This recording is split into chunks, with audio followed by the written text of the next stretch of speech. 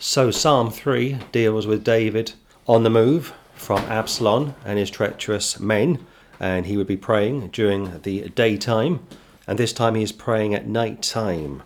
From Psalm 3 we picked out the word Selah, which would appear 3 times, meaning Amen, Alleluia, praise the Lord. And last week we discussed famous fathers. It could be Eli, it could be Samuel, and especially King David. Even Solomon's son wasn't much of a father. And if you profile those in church history, some of the greatest preachers, you may be surprised what they went through, how they struggled over many a year. I think of Barry Smith, for example, who had daughters, I think 3 from memory, and 1 son. And like we discussed last week, the legacies of these famous fathers. And when Barry Smith died back in 2003, his son didn't replace him. In fact, we were about to see him that night up in central London, and we arrived at a location to see Barry preach. Had been looking forward to it. I'd been saved around a year, Patrick over 3 years ahead of me, and it was interesting. We arrived at this church in London, and a lot of sad faces, a lot of somber looking people, and we were speaking to one of the leaders in this particular church that we loosely knew, I suppose, and his agent was also present. And basically Barry had died. Earlier on that day, he died in a hospital in Watford from memory, alone. And I thought how sad that was. If you go back 2000 it was, his daughter had been suffering with depression for many, many years, awful crippling depression. She may have also been suffering with bipolar, and one day she couldn't take it anymore. She'd witnessed her husband drown, and it got too much for Barry's daughter, and she would commit suicide. And of course he never really got over that. And I don't think David really got over the Absalom incident either. If you think back to the late 1980s, Dean Martin had a son, had many sons, many daughters, but he had a favourite son, Dean Martin Jr., a famous tennis player. And he was flying from A to B, and his plane crashed. And of course he was killed straight away. Dean Martin was told the news, it broke him basically. He never got over it. So we can understand why people go through what they go through, but the question has to be asked, how do you handle it? How do you handle a crisis? David was a good man, a godly man, saved man, most importantly, but he wasn't much of a father. On top of that, Satan has been whispering in Absalom's ear, you can do it, Absalom. You can take your father's throne. He's getting old now, up in years. Not long from now, he will be struggling to get heat. He'll be cold every night, and he'll have to have a damsel to get into bed with him, to keep him warm. His best is behind him. And Absalom, like the devil, Isaiah 14, and also Matthew 4, Luke 4, was able to get under the skin of Absalom. Absalom wasn't a good son, he was a bad son. The son of Solomon wasn't a good son, he was a bad son. The son of Hezekiah, like Manasseh, was a bad son. So if you are a parent, or if you are a new parent, a new father, do the best you can. You only get one crack at being a good father. If you neglect your children, especially your sons, those days will never come back again. And David, I'm sure, as he was dying, looked back over his life and thought, if only I'd spent more time disciplining Absalom, using corporal punishment to discipline Absalom. But of course he didn't do that. He probably spoiled him rotten, and because of that he had a sport brat on his hands. So Father, we pray for your blessing this morning as we begin Psalm chapter 4. This will be week number 9, and by your mercy and grace, Lord, we have recorded 5.5 hours of material so far, and we pray for your blessing this morning as we continue to work through the book of Psalms, and we pray for this now in Jesus' name. Amen and amen. Psalm 4, look at verse 1. Hear me when I call, O God of my righteousness. Thou hast enlarged me when I was in distress. Have mercy upon me, and hear my prayer. So, over the last several weeks, I've been reading the Psalms each and every day. I like to immerse myself into a particular book that I'm reading and recording. And I was looking at some of my Bible commentaries, some better than others. And I came across one footnote from 4:1, making the argument that back in the Old Testament, and of course this is nothing new to me, and it shouldn't be to you too, but back in the Old Testament, it has been argued that Jews were saved by their faith and their works, like they had something to offer the Lord. An embarrassing blunder, a stupid statement. It's like this. You're on a boat, and there's holes in the boat. It's pitch black. Sharks are circling the boat. And on top of that, you can't swim. And then one day, all of a sudden, somebody comes alongside you and says, save yourself. Save yourself. How can you save yourself? The boat is sinking. Sharks are circling the boat, like I say. You can't even swim. It's pitch black. And some idiot shouting out, save yourself, save yourself. You can't save yourself. Hear me when I call. David speaking. Night time, like I say. Night number 2. He's sleeping under threat. Rough night. Rough and ready. Like I say, he's sleeping. He's been forced on the move like a criminal. Hear me when I call, O God of my righteousness. Of course, what he's saying is this. You are my righteousness. You are my glory. Going back to Psalm 3:3. But thou, O Lord, art a shield for me, my glory, and the lifter up of mine head. So 4:1 again. Hear me when I call, O God of my righteousness. You are my righteousness, like my Lord and my God, like the God of my salvation.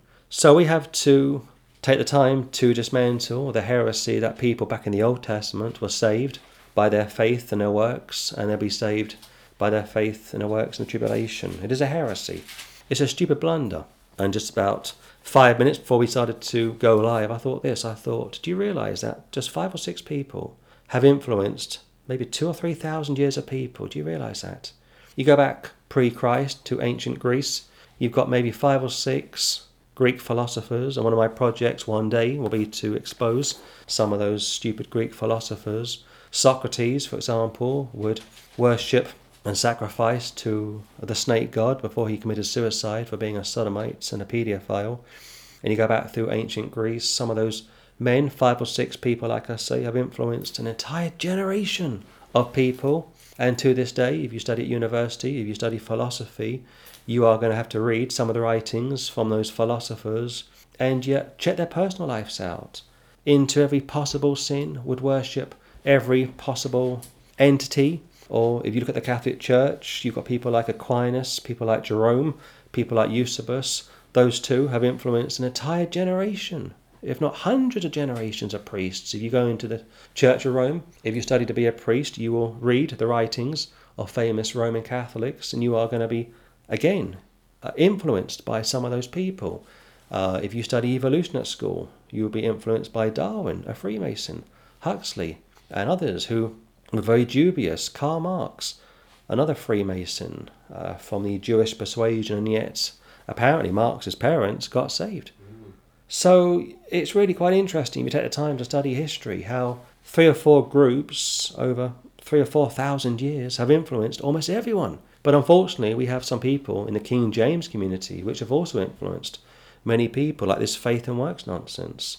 And it could be Ruttman who was responsible for that, although we may have to go back before him to find the real culprits. But one more time, 4:1. Hear me when I call, David speaking. O God of my righteousness, you are my righteousness. You are my covering. You are my Saviour, my Lord and my God. He's not boasting in his own righteousness. What can he offer the Lord? He's on that boat, pitch black. Sharks are circling it. Holes in the boat. He can't swim. And someone comes along and says, David, save yourself. He can't save himself. You can't save yourself. And I'll keep using that analogy of a sinking boat to make the point that it's foolishness and it's ridiculous, it's blasphemous, in fact, to teach that people have something to offer the Lord. Thou hast enlarged me when I was in distress. Have mercy upon me and hear my prayer. Keep your hand there and go to Daniel chapter 9. Your best will never be any good. And I've used the analogy in the past of a lifeguard who sees somebody drowning in a pool, and he jumps into the pool and he makes his way to the drowning victim. And the first thing that he says to the drowning victim is to stop trying to save yourself. Allow me to save you. Allow me to rescue you. Daniel chapter 9. Daniel chapter 9. Daniel chapter 9. Look at verse 18. O my God, incline thine ear and hear. Open thine eyes and behold our desolations, and the city which is called by thy name.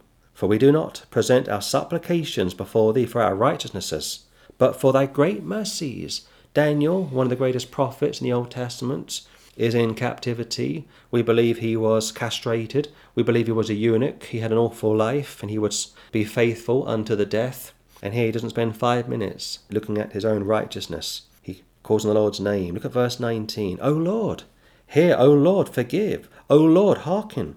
And do, defer not, for thine own sake, O my God, for thy city and thy people are called by thy name.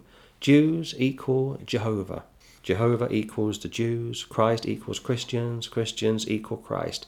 So the Jews are named after Jehovah, Christians are named after Christ. One more time, 9:18, O my God, incline thine ear and hear, open thine eyes, and behold our desolations, and the city which is called by thy name, being Jerusalem, of course.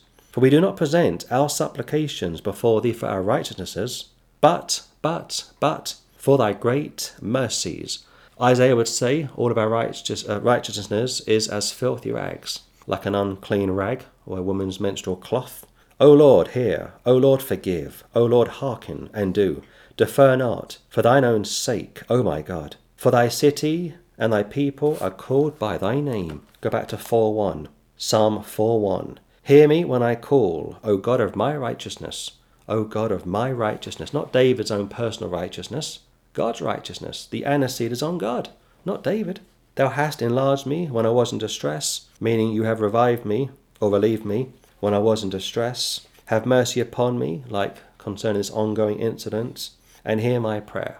So David is focused. He's not falling apart. He knows that he will come through this. But like I said last Sunday, he's more concerned about Absalom and his men. Because David was not only a king, but he was also a father. Not a good one, of course, but he had a great love for Absalom, and it may have been Absalom was his favourite son. But again, he's not good at disciplining, and that's why it's imperative, if you are a parent, to discipline your children. With love, of course, don't go overboard. Don't cause your children to bleed, you understand. Hear me when I call, O God of my righteousness. Aniseed on God, like I say, not on David. Thou hast, past tense, enlarged me when I was in distress. Have mercy upon me, and hear my prayer. Go to Jeremiah chapter 23. I do believe in the depravity of man. I believe we are dead in trespasses and sins, and we were without Christ. No hope without God in the world until God saved us. But I don't hold to Calvin's definition of total depravity. You see, it's like this. Even unsaved people can show goodness, kindness to unsaved people, or unsaved people can show goodness and kindness to saved people. Go back to World War II. It was, I think, in Treblinka or Dachau or maybe Sachsenhausen. I forget which camp it was. And there was a saved woman who was enjoying Bible time, and she was reading her Bible every day, winning people left, right and centre. In fact, I think it was Auschwitz. And he got wind that she was reading her Bible every day, getting people saved. And he said, if I see you with that Bible, I will confiscate it. And she kept praying about it. And she won him over. And he cut her some slack. And she was able to lead people to the Lord. She was a Jew, got saved before World War II, went through World War II. And I discussed her a few Sundays ago, went to Israel after the war. And the Jews were very suspicious of her straight away. Or to start off with, who are you? How did you survive the war? What's your story? Sort of a thing. And she said, well, I'm a Jew, just like you, which shocked them. She had blonde hair, blue eyes, and I was able to win Jews to Jesus throughout World War II, and of course she did. And she lived in Israel. I think she died in Israel back in 1980. But my point is this. He was an unsaved commandant, a Catholic. Most of them were, of course. But he wasn't totally depraved. He showed goodness, kindness to a woman. So you can, if you're lost, be unsaved. Or if you are lost, an unsaved person, you can still show goodness to people. You know right from wrong, good from evil. Jeremiah 23, look at verse 6. In his days Judah shall be saved, and Israel shall dwell safely. And this is his name whereby he shall be called, the Lord, our righteousness. Not Israel's righteousness, God's righteousness. Going back to Psalm 4:1. I rejoice, or hear me, O God, when I call upon you. Hear me when I call, O God of my righteousness. My Lord and my God, like I say, the God of my salvation. In his days Judah shall be saved, and Israel shall dwell safely. And this is his name whereby he shall be called, the Lord our righteousness. Go to 1 Corinthians chapter 1. So I do believe a lost man, a lost woman, if they want to, can show kindness, can show goodness, can cut slack to someone. That concentration camp guard was able to show goodness and kindness to a saved woman. Goering's brother was also very good at saving Jews during World War II, not so well known.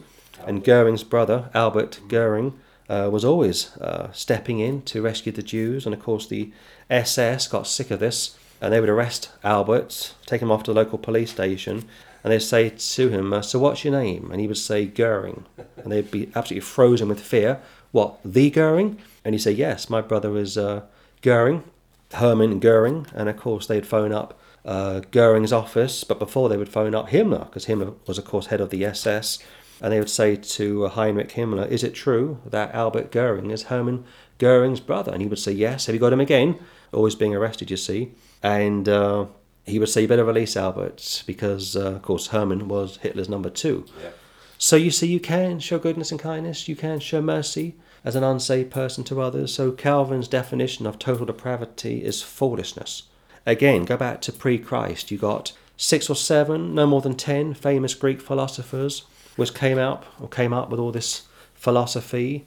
And like I say, they have influenced people to this day. The Church of Rome have got many people. Aquinas would say it was okay to murder non-Catholics. Augustine would say it was okay to murder non-Catholics. They would all worship the Eucharist, all worship Mary, have influenced millions, if not billions, of Catholics going back over the centuries. And of course the Calvinists would come along, and people like John Calvin would quote, in fact it would be Luther who would quote Augustine 75 times. Luther would say that Augustine was his revered father. And Augustine wouldn't have given Luther the time of day. Calvin would fall back on Luther, who would fall back on Augustine. So you see, all these guys, whether you realise it or not, have all influenced generations and continue to influence generations, whether it's the evolutionary camp, the philosophy camp, or the theological camp, going back to faith and works nonsense, and Catholicism, evil, evolution, and so on and so forth. 1 Corinthians chapter 1, look at verse 30.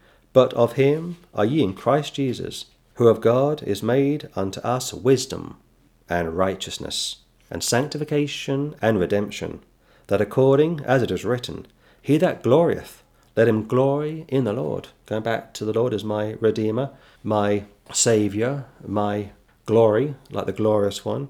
You don't rejoice in your own righteousness. What can you offer the Lord? Nothing whatsoever.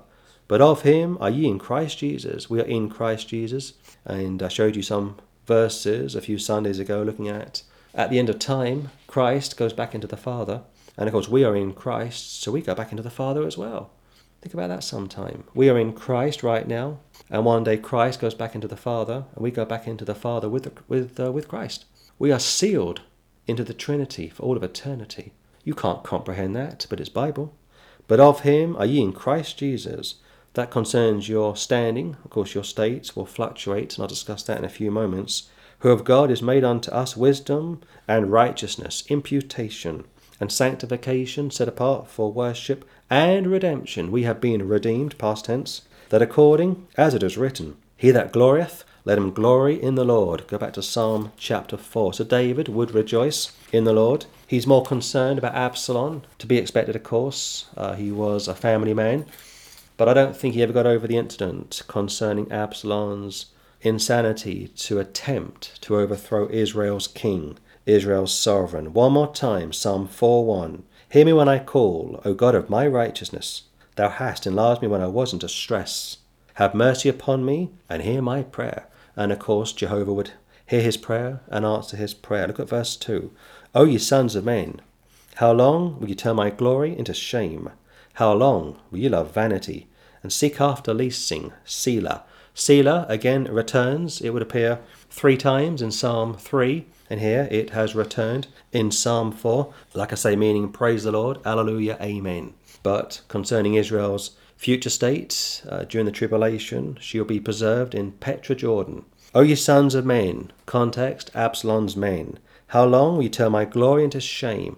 I am your king, I am your sovereign, and yet I am being treated like a fugitive. You are hot on my heels. You've got an army of around 10,000 pursuing me like a criminal. You've turned my name, you've turned the house of David into reproach. And David, like I say, is trying to weigh this all up. What's going on? How could this come to it? And of course, Absalom is filled with envy, anger, jealous of Solomon, who was the king in waiting. And like I say, the devil was able to work on Absalom. He was able to work on Simon Peter. He was able to work on Judas Iscariot. And it's like I said over the years, that if you are saved, he will work on you. He'll have no trouble getting you to do what you shouldn't do. What you should do is the hard part. But what you shouldn't do is normally the easy part, isn't it? O ye sons of men, how long will you turn my glory into shame? You are causing me to run like a fugitive, like a vagabond, like a criminal. This is horrendous. This is humiliating. Enemies of Israel were aware of this. Probably the Philistines were aware of this. And others were watching and waiting and thinking to themselves, we could pounce. We could claim the throne. The kingdom of Israel is divided. You go back to the 6-Day War back in 1967, smack bang in the middle of Yom Kippur. The Jews were worshipping the Lord, those that believe on him, of course, and were offering their prayers to him. It was the Day of Atonement, like I say. And at the time, I think the Prime Minister was Golda Meir, from memory, and Moshe Dayan was her Chief of Staff from memory. And nobody saw this coming, apparently. And these Arab nations, 5 or 6 was it, no more than 7, decided to launch a simultaneous attack on Israel. And of course they got nearer than he probably could ever wish for. The Jews stepped in and within a few hours were able to push the Arabs right back into their capital cities. So David, like I say, is shocked but probably not surprised that this is taking place. And he says again, O ye sons of men, how long will you turn my glory into shame? How long will you love vanity? Vanity of vanities, saith the Lord, all is vanity. And of course Solomon was David's son. And seek after leasing. Leasing is Old English for lies. They believed a lie, you see. Absalom would promise them the world, he couldn't deliver. Satan would promise Jesus the world, he couldn't deliver. Matthew 4, Luke 4, if you will bow down and worship me, I will give you all the kingdoms of this world. And Absalom said to his men, if you follow me, I'll be king. And when I get to be king, you'll be my lieutenants. You'll be my soldiers, if you will. And we will fight together and take the crown, take the throne. Seek after leasing, stop believing in lies, Selah. Selah or Sailor. And like I said last Sunday, it can be pronounced either way, take your pick. But know that the Lord hath set apart him that is godly for himself. There's your sanctification from 1 Corinthians chapter 1. The Lord will hear when I call unto him. And of course he would do. The Jews are a peculiar people. The church are peculiar people. Christians are a peculiar people. Not just in the sense of being a special called out people, which is what the word peculiar means from the New Testament standpoint, Old English, but peculiar also concerning that we don't always fit in. We don't roll along with the world. Stand in awe and sin not. Commune with your own hearts upon your bed and be still, a Selah. He's speaking indirectly to Absalom. Son, if you can hear me, and of course he couldn't. He would write this many years later, of course, but he's speaking as a father would speak to his son, although he's a bad son. Stand in awe and sin not. What did Paul say? Be ye angry and sin not. Commune with your own hearts upon your bed and be still. Stop and think what you are doing, Absalom. Meditate before you move. If Hitler hadn't gone into Russia when he had done, Russia wouldn't have been invaded, and there's every chance that Germany may have won the war. But because he went in when he went in, because Napoleon went into Russia when he went into Russia, both armies, probably the most advanced and trained in the whole of mankind, failed miserably. The Russians, a third-rate nation, using spears and arrows, wheelbarrows, garden equipment, agriculture equipment, were fighting the Germans, a state-of-the-art military force, pushed the Germans right back into Berlin. Napoleon was defeated, so on and so forth. But you see, the idea, the planning was all back to front. Hitler was deceived, Napoleon was deceived, Absalom was deceived. That's the context. And he's saying to his son, if you can hear me, son, whatever you do, don't push in, pull back. If you pull back, we could perhaps come to an understanding. It was said back in 1939, Chamberlain went to meet Hitler, tried to do a deal with Hitler. That's gone down in history as the biggest mistake in British history. A British Prime Minister trying to do a deal with Adolf Hitler. But of course it's too late. The wheels are in motion. Absalom has mobilized his men. They are smelling blood. They think they can defeat David. Completely underestimated him, like the Germans would underestimate the Allies.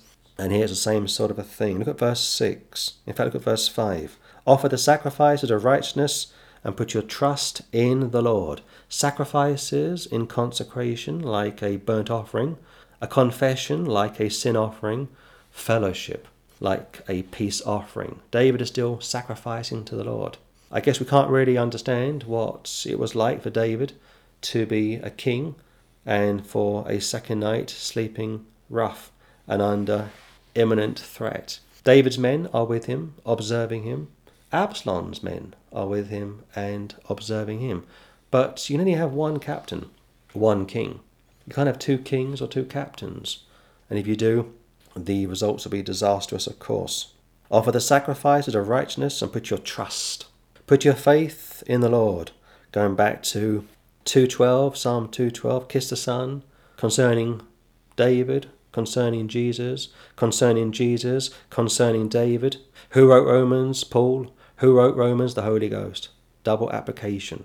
Kiss the Son, lest he be angry, and you perish from the way. When his wrath is kindled, set on fire, for a little. Blessed are all they that put their trust in him. Same sort of a thing.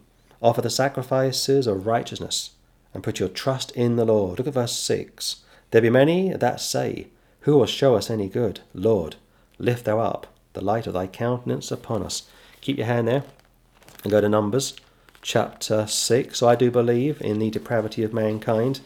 Unfortunately, many people over the years have misread the scripture, have come to the erroneous conclusion that man is basically good, that man has something to offer the Lord, when of course he does not. If you think back to 1969, there was an awful murder which took place in Baltimore, in America, of course, around the New York area, east coast of America. And back in 69, a nun was murdered.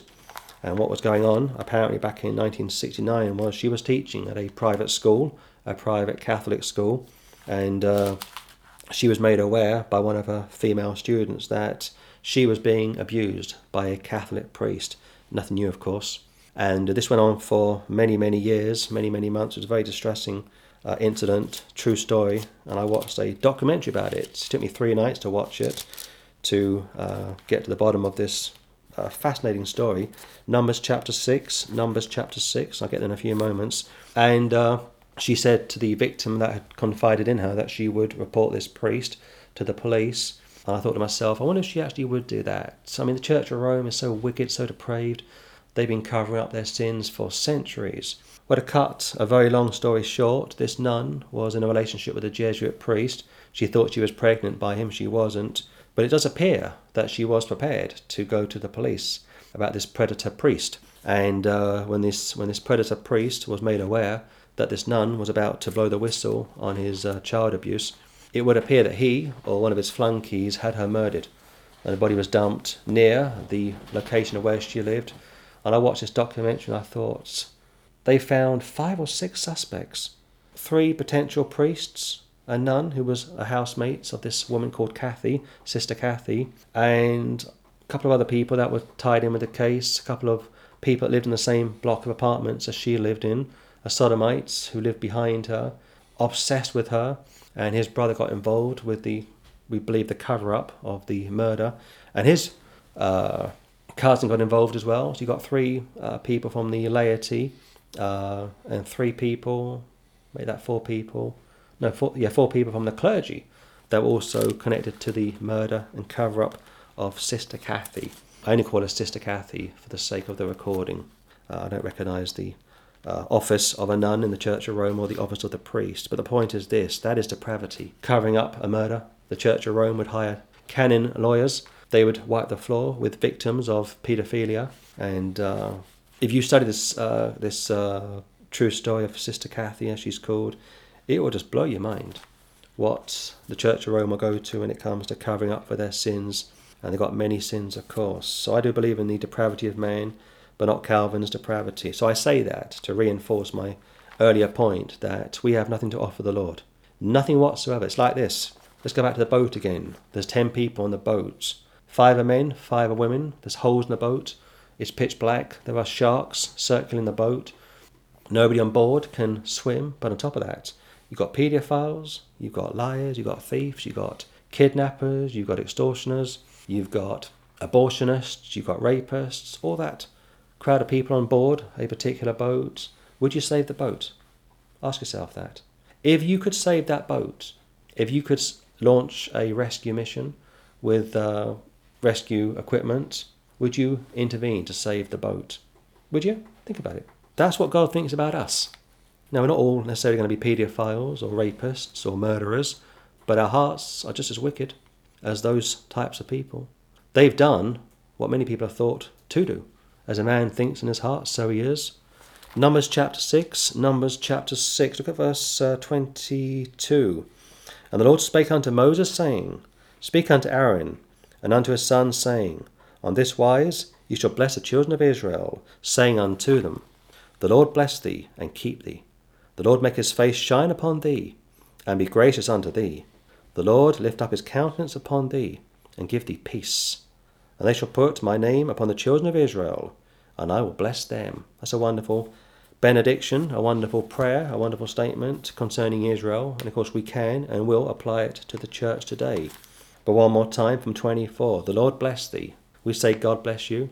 We say the Lord be with you. We get that from the Old Testament, of course. The Lord bless thee and keep thee, protect you. This is what David is praying for. The Lord make his face shine upon thee. Do you honour him?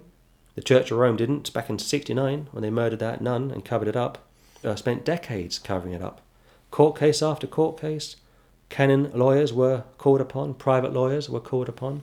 They attacked many victims. One of their victims was a boy who was serving Mass back in the late 1960s, and he told his mother that he was being abused by this priest. She went to Archbishop's house, kicked up a fuss, and they moved the priest. That's their MO. They moved the priest, you see. Fast forward to the 1990s. Flashbacks were coming his way. He saw news reports that this priest was being investigated again, and he was called into Archbishop's house. And the first thing they said to this guy is, do you want a boat? And he said, what do you mean do I want a boat? I've got 3 boats. I'm a dentist. I'm a very wealthy man. I've got a wife and 3 children. I'm very successful. And of course, he realised they were trying to buy him off. And he said, don't give me a boat. Do what is right. And of course, they don't know what that is. What is right? It's subjective. Going back to Aquinas, Augustine, Eusebius, Jerome, all your favourite Catholic saints, coming along, rewriting history, spiritualising the Bible, and that group of people have ruined billions of Catholics. Darwin, a Freemason, Huxley with his sweatshops in Manchester, Engels, and also Huxley put the money up for his book, Origin of the Species, all those people that were exploited in his sweatshops, Socrates, Spinoza? Spinoza. Yeah. I've got all the names, but I can't think of any more at the moment. Have just ruined generations of people. The Lord lift up his countenance upon thee. That's what we want each and every day. And give thee peace. Peace. David had it, but Absalom did not. And they shall put my name upon the children of Israel, and I will bless them. Go to Isaiah chapter 60. So man is basically no good. You should know that by now. If you are over the age of 18, or let's give you a bit more leeway, over the age of 28, if you are 30 plus, you should know that mankind is basically no good.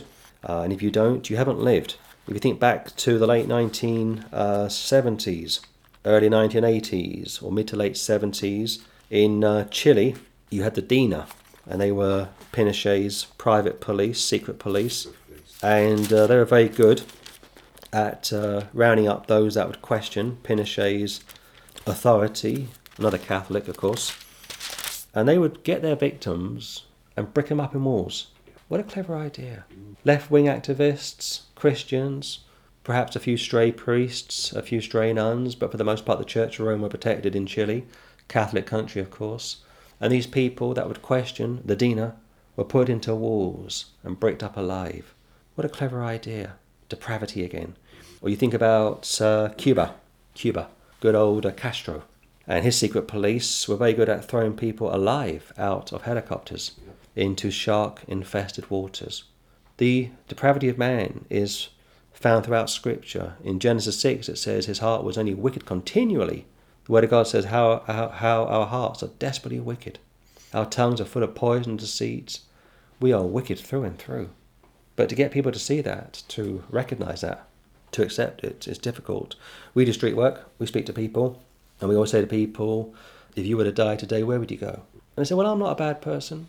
There's your first mistake. Start to justify yourself. Well, if there is a God, I'll take my chances. That's their second mistake. They have been ruined by philosophy, evolution, Catholicism, etc., etc., etc. And it takes a brave Bible believer to attempt to try and unravel it. Sometimes it'll take maybe 2 or 3 generations to undo some of the damage, but sometimes it's too little too late. Isaiah chapter 60, look at verse 1. Arise, shine, for thy light is come, and the glory of the Lord is risen upon thee. I love that. Arise, shine, for thy light, God's light, the Father's light. There's your Father, there's your Son. For thy light, Christ is the light of the world, is come, and the glory, there's the Holy Ghost, of the Lord is risen upon thee. There's your Trinity, which is also under attack today like never before. Isaiah 60 verse 1, arise, shine, for thy light is come, and the glory of the Lord is risen upon thee. That's what we want. That's what we need. God's righteousness, not our own. His light, not ours. We are here to serve him. He's not here to serve us. Go back to Psalm chapter 4. Psalm chapter 4. You will never come to the Lord until you humble yourself, till you get on your knees if necessary. Turn to him completely broken if necessary. Receive him as a beggar if necessary. But receive him. Turn to him. Believe on him. Don't keep justifying yourself. Don't look at yourself as some wonderful person, some great person. The Word of God says you were without Christ. You were without Christ, without any hope, without God in the world. Ephesians chapter 2. You were completely lost without him. Before he saved you, you were dead in your trespasses and sins. You had nothing to offer him, but he had plenty to offer you. So, back to the boat again. The boat is sinking. You're on board. It's pitch black. You can't swim. Sharks all over the place. What can you do? You can't save yourself, can you? If you could save yourself, you would have saved yourself by now. And that's why I gave you that verse a few weeks ago. Work out your own salvation with fear and trembling. Fear and trembling. For it is God that worketh in you. And that last part is many times neglected. For it is God that worketh in you. But also from Psalm 2, like verse 11, read it again. Serve the Lord with fear and rejoice with trembling.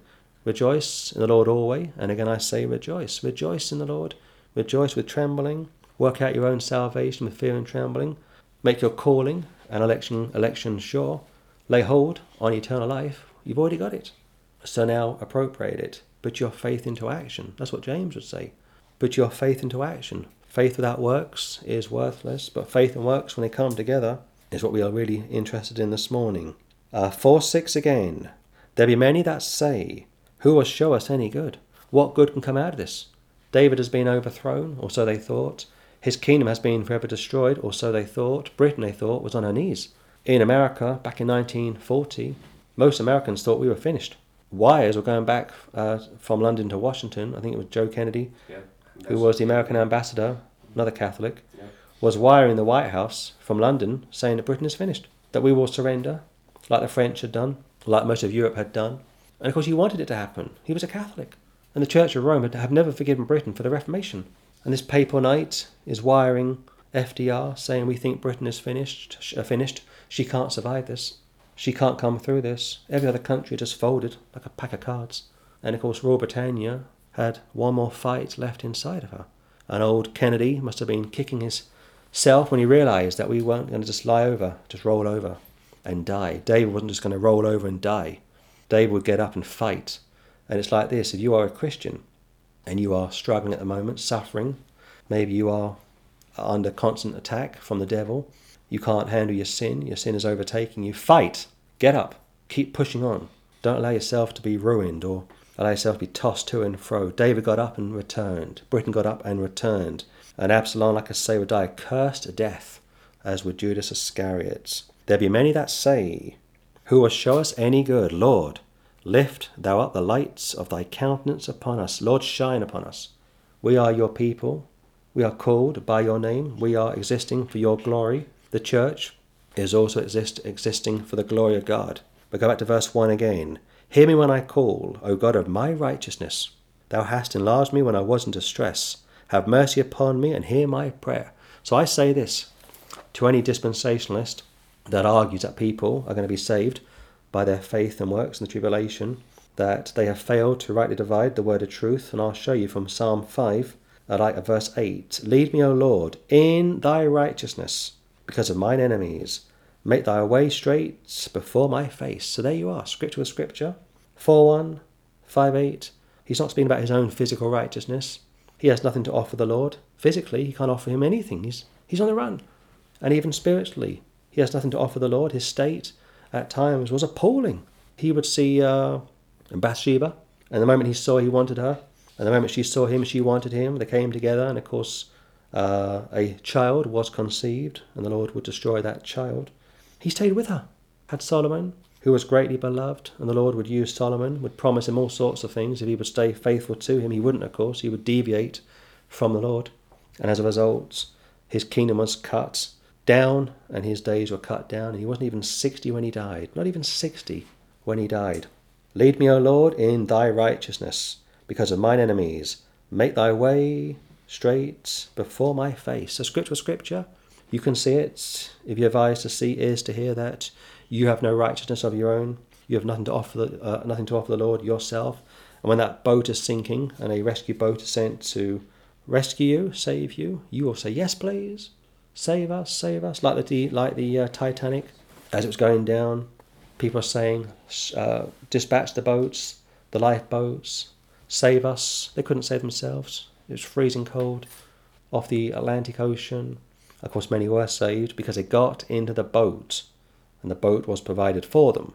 And in type, the boat is a picture of the Lord Jesus Christ. So we will close it there and finish this next week as we continue to build on David, how he's going to be struggling until this incident has come to a close. And I'll say one final time that if you are a parent, especially a single parent, raising boys, whether you are a man or woman, but especially if you are raising boys, you better love them and you better discipline them as well. Don't allow them to discipline you. Don't allow them to do what Absalom would do to his father David.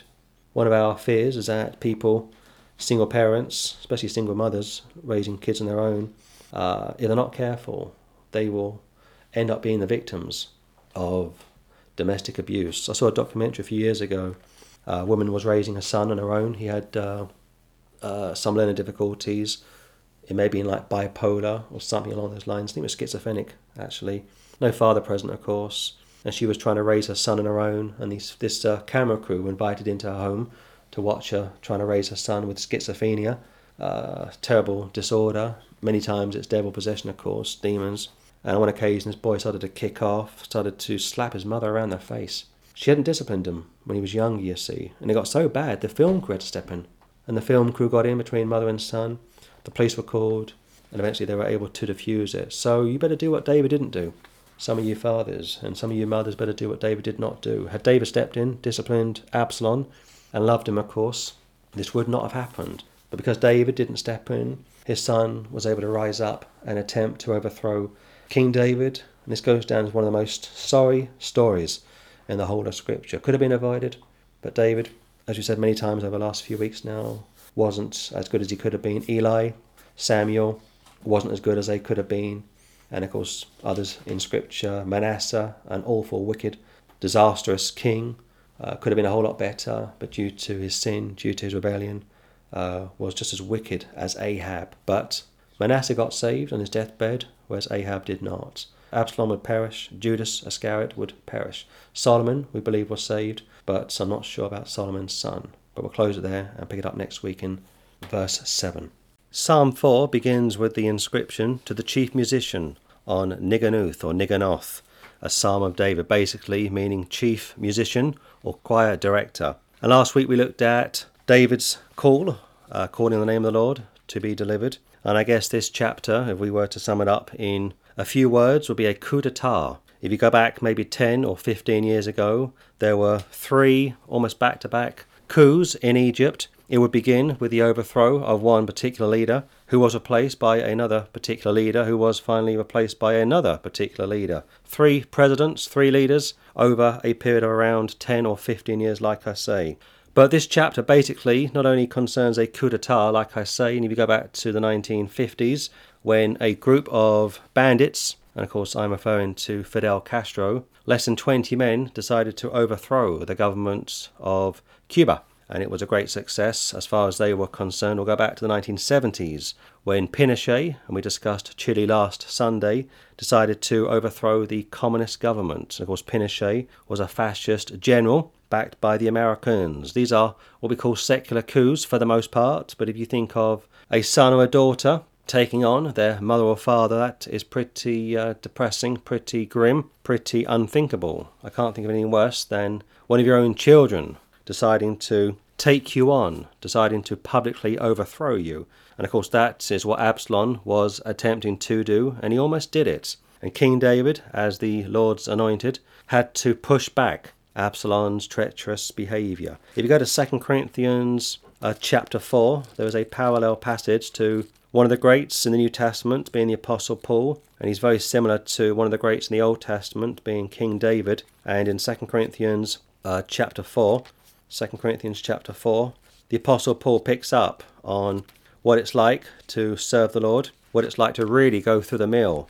A few days ago I was sent a video to watch from Patrick about a pastor who's written a book about the millennial kingdom, and I watched maybe 10 minutes or so, and it was basically that if you don't live a good life like the here and now, if you don't live a consecrated life like the here and now, it's going to be rough for you when the 1,000-year reign begins. And he made the argument basically that you will go to hell for 1,000 years. It's a ridiculous statement. It's a Mickey Mouse exegesis. It's basically eisegesis.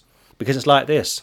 Once you got saved, if you are saved, you are in Christ. You are forever with Christ. And I gave you the scripture from 1 Corinthians 15 a few weeks ago, which says that when time ends, Christ goes back into the Father, back into the Spirit. The Trinity are now one once again. And of course, we go into Christ, into the Trinity. So we are in Christ, in the Trinity forever. So how a Christian can be put into hell for 1,000 years for not living a good life is beyond me. It's like if I had time, or if I was asked to write a book about Christianity, I wouldn't spend 5 minutes writing about holiness. Some years ago I was given a book by R.C. Ryle, the late Anglican bishop. A friend put it in the post to me and I read it. It's a very interesting book, and I showed it to a friend of mine who's now with the Lord, and I said to him, have you seen this book? It's written by R.C. Ryle, called Holiness. And he looked at the book and he started laughing. And I said, what are you laughing for? He said, this guy was a bishop in the Church of England on a nice comfortable salary. What did he know about holiness? I thought, yeah, good point. What does he know about holiness? 2 Corinthians chapter 4, look at verse 8. We are troubled on every side, yet not distressed. We are perplexed, but not in despair. Persecuted, but not forsaken. Cast down, but not destroyed. Always bearing about in the body the dying of the Lord Jesus, that the life also of Jesus might be made manifest in our body. So go back to the 4th Psalm. This will be week number 10, incidentally. And we have recorded over 6 hours of material so far. And of course, you know that most of the book of Psalms is devotional, not doctrinal. So we have to tread very carefully when we read some of these wonderful passages from the Old Testament.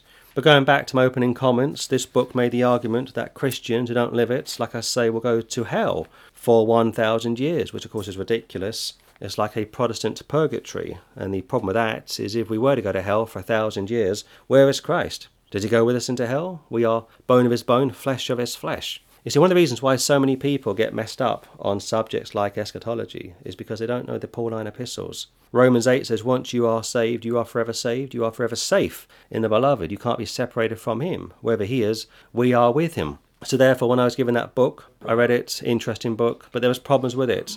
You see, if you are holy, if you live a holy life, if you live a consecrated life, if you are living a crucified life, you don't speak about it. You don't go on record about it. You don't brag about it. And I wouldn't spend 5 minutes writing a book to try and talk people out of their salvation or to rob people of their assurance. Yes, there'll be rewards at the judgment seat of Christ. We know that. Yes, there'll be pros and cons for how we lived after we were saved. We know that. But you won't go to hell forever or even temporarily upon death.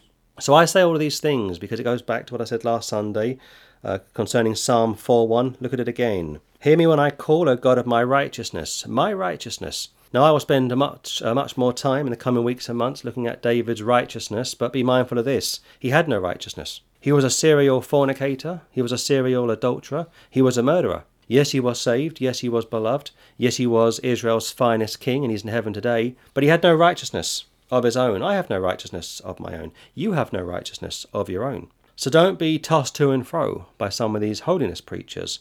Ryle's book was a great book, but it's problematic, and I'm sure there are some extracts or material, or some of these, some great material from this book in question, but if you study it in line of scripture and verse by verse in the context, you will soon discover that what it's saying is basically problematic. Well, I sat down a few weeks ago to prepare to record this mammoth task, and it will take at least 3 to 5 years to faithfully and methodically record every passage in the book of Psalms. And like I said a few moments ago, mostly devotional, not doctrinal. And I noticed some interesting things. Like from Psalm 1, verse 1, no mention of God. Psalm 2, verse 1, no mention of God. But Psalm 3, verse 1, Lord. Psalm 4, verse 1, O God. Psalm 5, verse 1, O Lord. Psalm 6:01, O Lord. Psalm 7:01, O Lord my God. Psalm 8:1, O Lord our Lord. El Elyon for our Hebrew friends. 9:1, O Lord. 10:1, O Lord. 11:1, the Lord. 12:1, Lord. 13:1, O Lord. 14, God. 15, Lord. 16, O God. 17, O Lord. 18:1, O Lord. 19:1, God. 21, the Lord. 21, O Lord. It goes on and on and on and on and on, right up until Psalm 34, 35, 36. So every psalm starts with a petition, calling on the name of the Lord, because this book was written by King David for the most part. And like I say, he is going to be on the new earth for 1,000 years with the Messiah, one of the greats in the Old Testament. But again, when it comes to his righteousness, he has no righteousness. I have no righteousness. Patrick has no righteousness. We all have no righteousness of our own. That's why Christ had to die for our sins. It's like this. Had he just come to the earth and lived for 3.5 years and preached to the people, did his miracles, and corrected misunderstandings, which he would do many times in the 4 Gospels, and showed people what it was really like to live the life that we cannot live. Had he done all those things and then gone back to glory, that would have been all very well and good, but there was no payment. There would have been no payment made for sin. He came to die for our sins. He was buried, and after 3 days was raised from the dead. So again, you need to understand that if we could save ourselves, or if he was able to save us any other way apart from sending his son, he would have done so. But he sent his son to die for our sins, because we can't die for ourselves. All of the Old Testament greats back in the Old Testament would sacrifice, and we looked at that last week from Psalm 4:5, and they all worshipped Jehovah in their own different ways, but they would all bring sacrifices to him. And somebody once said this: all of the Old Testament greats look forward to the cross, and all of the New Testament greats look back to the cross. That's incorrect. God looked forward to the cross, and he saw Christ on Calvary's Hill 30 AD, and all of the sacrifices pre-30 AD all pointed towards Christ. And that's why we break bread every Sunday in commemoration as to what he did for our sins. So I just want to make those opening remarks before we get to Psalm 4 and conclude it, because I am always concerned when I come across people attempting to argue that they are basically good, or that they can basically live the way that we cannot live. I wouldn't spend any time, and I don't spend any time, trying to talk people out of their assurance of salvation, or writing books about holiness. If you are holy, live holy. You don't need to boast about it, or go on record about it, or tell people how great you are. And that old friend of mine who's now with the Lord, being a Christian at that time, a good 60 years, he thought I was mad to be reading such a book. I wasn't as narrow-minded as he was, but I knew what he was trying to argue, that a bishop in the Church of England, yes, many years ago, was for the most part a blessing to the brethren. But again, a bishop living a good, comfortable life in a nice part of the UK, what can he talk to you about when it comes to holiness or suffering? This pastor in America written a book, 1,000 pages, about the 1,000-year reign. Why not spend time writing about Christ, the gospel, getting people saved, or putting forward arguments for the evidence of Christianity? Most of your celebrity Christians, if you watch them very carefully and study them very carefully and listen to them very carefully, what they are basically doing is reaching out to those that are already saved, to basically further enlighten them. They're not evangelistic, and that's something which I pray that we will never become at this ministry. Psalm 4, look at verse 6. There be many that say, who will show us any good? Lord, lift thou up the light of thy countenance upon us. Keep your hand there and go to Romans chapter 5.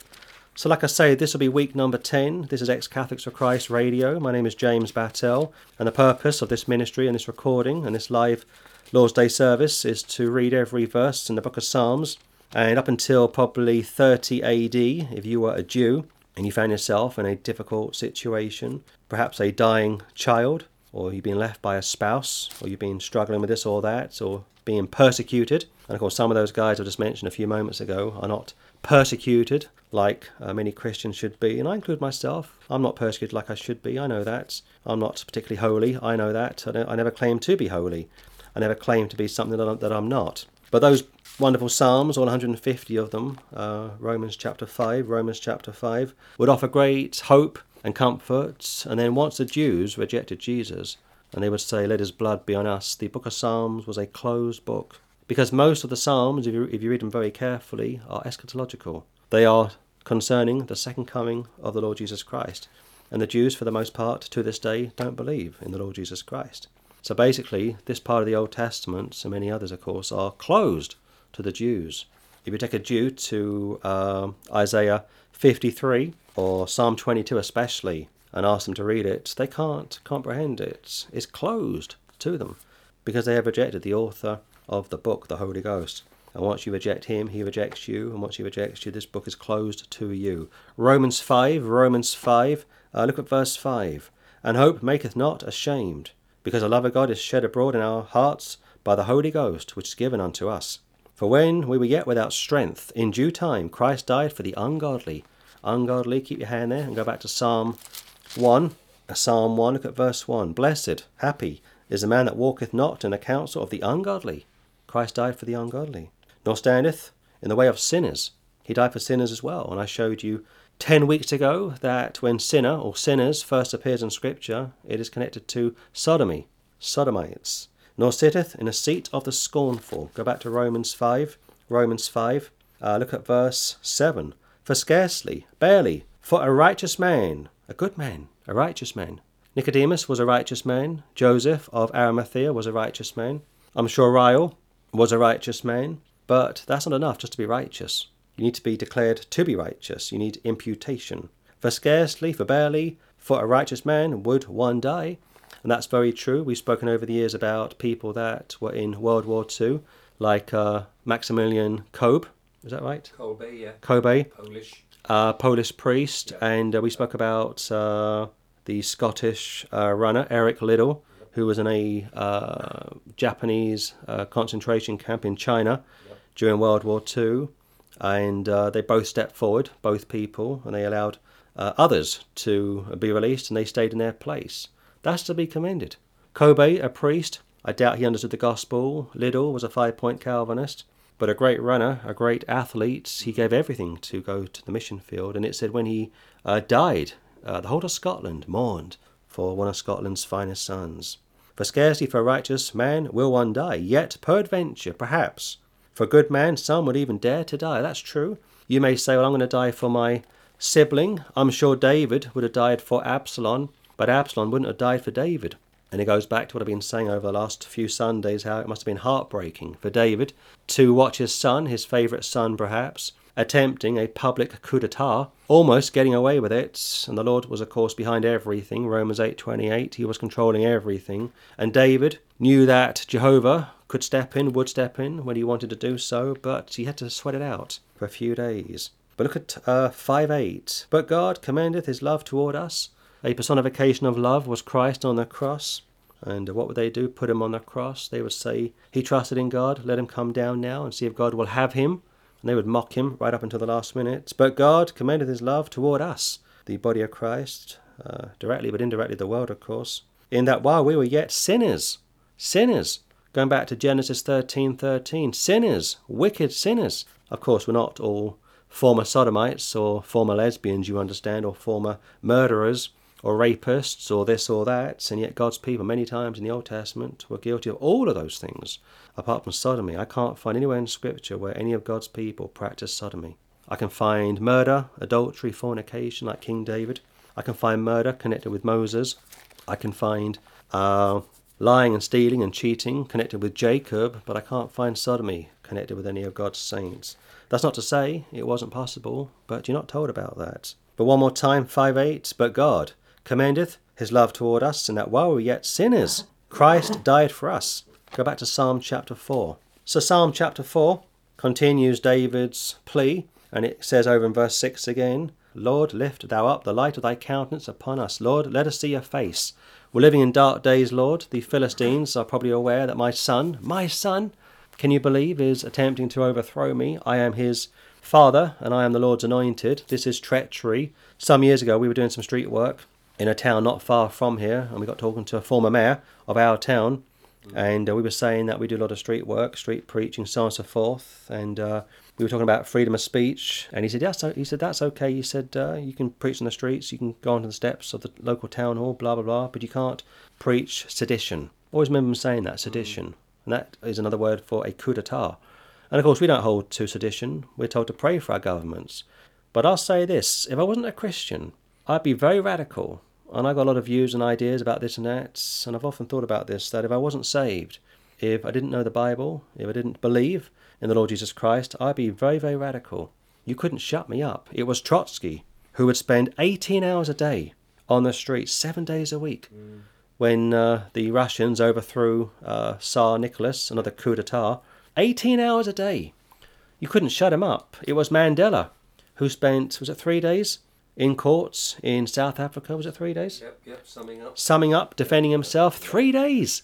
And it was also Hitler who spent, I think, 3 or 4 days lecturing the courts about his rights before he went to prison and wrote Mein Kampf, thanks to a Jesuit priest. And last week we discussed that Jesuit priest who got that nun pregnant, or she thought she was pregnant, Sister Kathy, and that Jesuit priest today is a Methodist minister.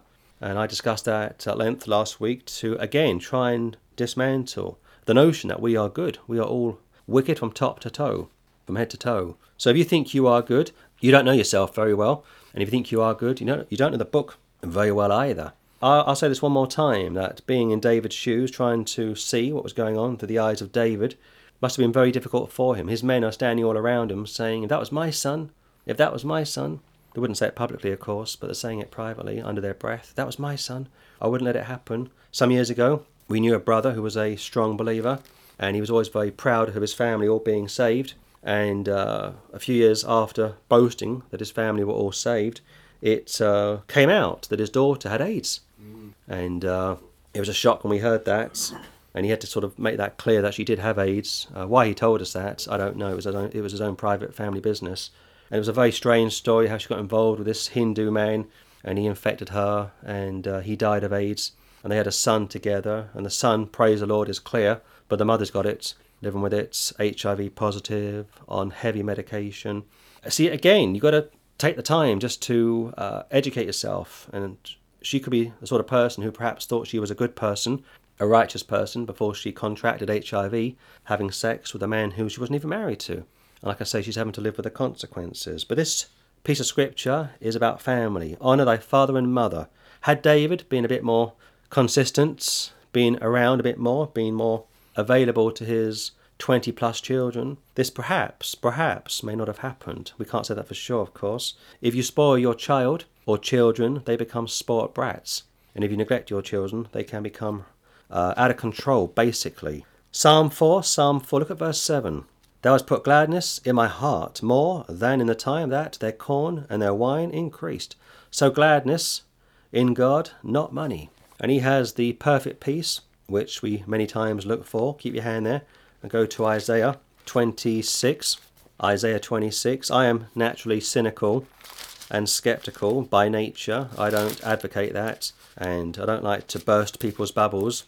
I know when you first got saved, when I first got saved, when we all first got saved, it was like a honeymoon. Wonderful times, and you come across these preachers online, and it's like, wow, wonderful. I went to Mass regularly, never once heard a message about the second coming of Christ. Never once heard a message about the judgment seat of Christ or the great white throne judgment. And I never heard a sermon about hell.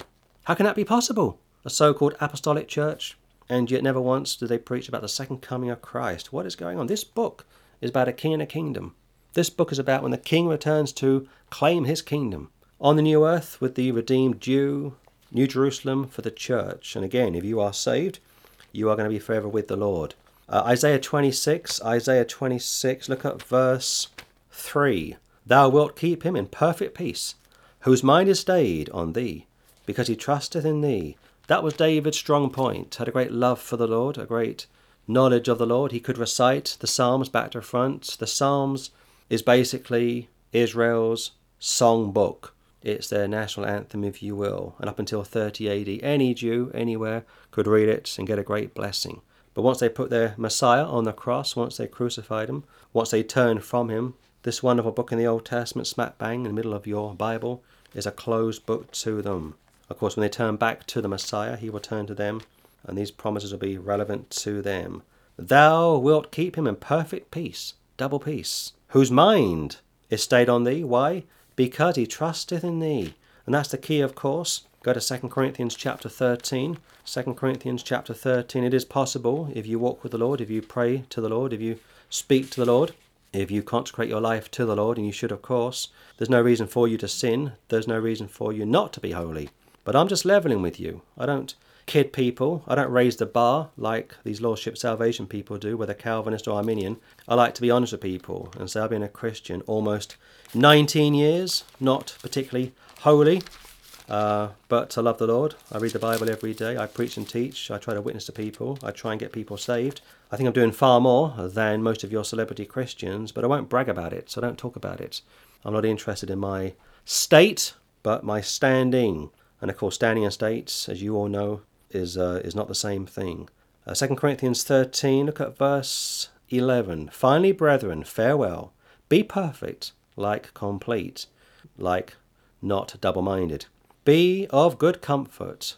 Be of one mind. Live in peace. And the God of love and peace shall be with you. So that is the key for every Christian. If he or she walks with the Lord, meditates on the word, they can do great things. But if you stop walking with the Lord, stop meditating on the word, you will become backslidden within 5 minutes. Finally, brethren, Christian people, farewell. Be perfect. Be of good comfort. He would say over in Thessalonians, comfort one another with these words concerning the rapture of the church, not the second coming. Be of one mind. Be united. Don't allow schisms to creep in. That's what 1 Corinthians is all about. Some say they are of Cephas, some say they are of Chloe, some say they are of Apollos and of Paul, and so on and so forth. And he would say, did those people die for you? No, they didn't. Christ died for you. Again, going back to my earlier remarks. If we could be saved any other way, it would have been made possible to be saved any other way. If we could be saved by leading holy and good righteous lives, the Lord would have accepted that. But it's not enough. It will never be enough. We need somebody to die in our place, of course. Live in peace. Peace, going back to the perfect peace from Isaiah 26. And the God of love, yes, he is love, but he's also a God of wrath, a God of anger. It would say over in, I think it's 1 John from memory, love not the world, neither things that are in the world. And it would say in John 3:16, for God so loved the world. It would say in 1 John 4 that God is love. And it would say over in Hebrews, our God is a consuming fire. 4 different verses, and your average Christian thinks that they are contradictory. No, they're not. They are presenting to all of us the two sides of God. He's holy, but he's also righteous. He's a God of love, but he's also a God of war. But one more time, finally, brethren, farewell, be perfect, be of good comfort, be of one mind, live in peace, and the God of love and peace shall be with you. Go back to Psalm 4. Psalm 4, look at 7 again. Thou hast put gladness in my heart, David speaking, more than in the time that their corn and their wine increased. We've had good times, he's saying. We've been very prosperous. Of course, when Solomon would replace David, there would be peace for a period of time, and Solomon would be incredibly wealthy and successful. But of course, like all good men, it could be Noah, it could be David or Josiah or Gideon. Sin would present itself, and of course, when sin presents itself to anyone, anywhere, at any time, good people fall, righteous people fall. I don't take any delight in hearing about people falling. I saw a documentary a few nights ago called The Family, and it's about a group in America which began back in the 1930s in Seattle.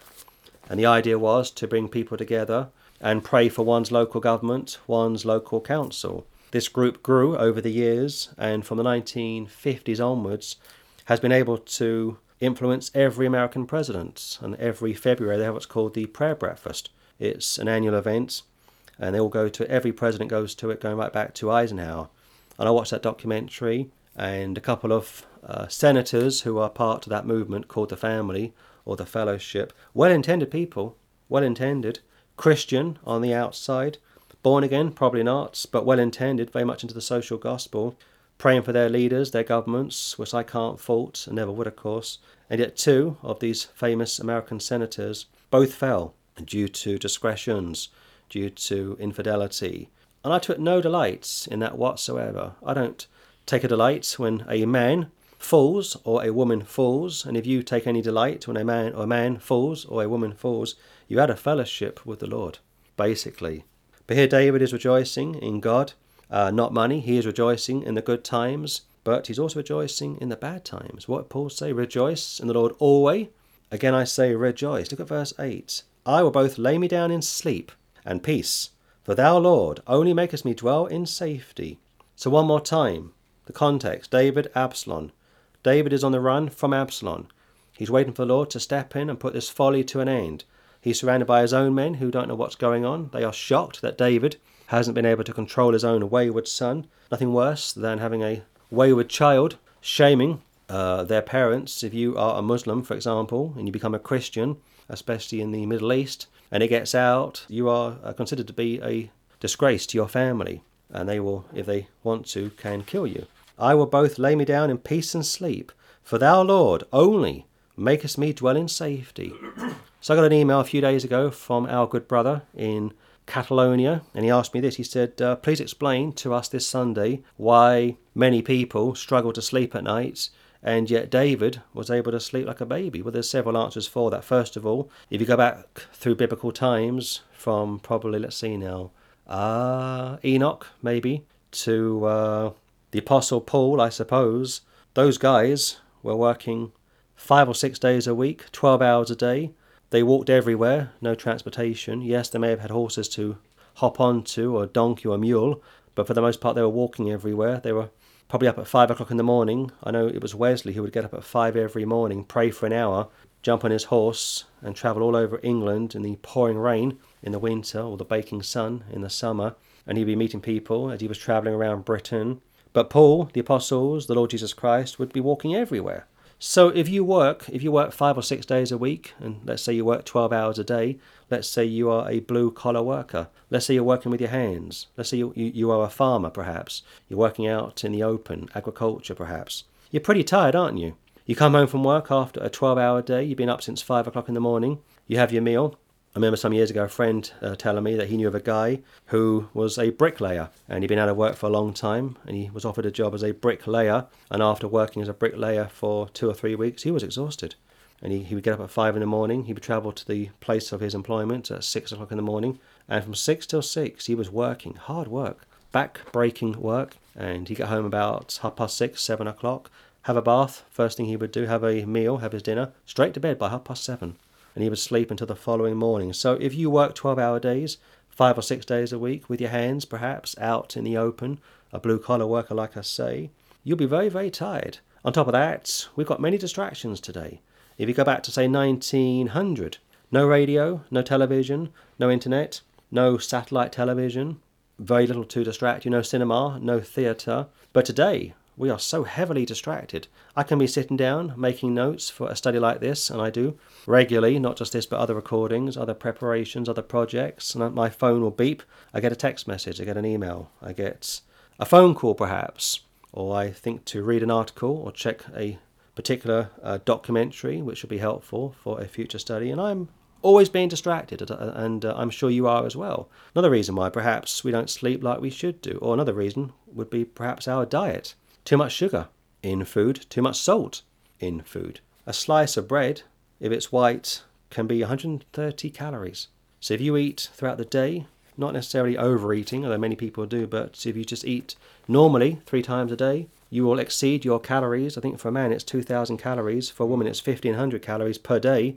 And you can overeat, or you can not always overeat, but you can eat particular foods with a very high calorie count. So that's one of the reasons why Christians don't always sleep, because their body is full of sugar, full of salt, not working a full day, too much time on their hands, and that's why they don't always sleep through the night. Not always, of course. You may be somebody who worries a lot. You may be full of anxiety.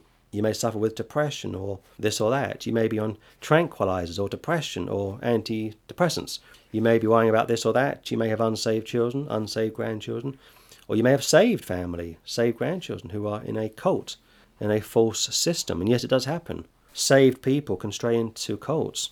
Saved people can get tied up in all sorts of unfortunate situation. So I would say, just to sum up very briefly, one of the reasons why people like David could say he was laying himself down, or he would lay himself down in peace and sleep, and also he would say the same from Psalm 3, 5, I laid me down and slept, I awaked, we would say awoken, for the Lord sustained me. So David was able to sleep through the night because he was the Lord's anointed, and as far as this incident was concerned, he was innocent of this incident. And that's one of the reasons why he could say, my righteousness, from 4:1, concerning this particular incident.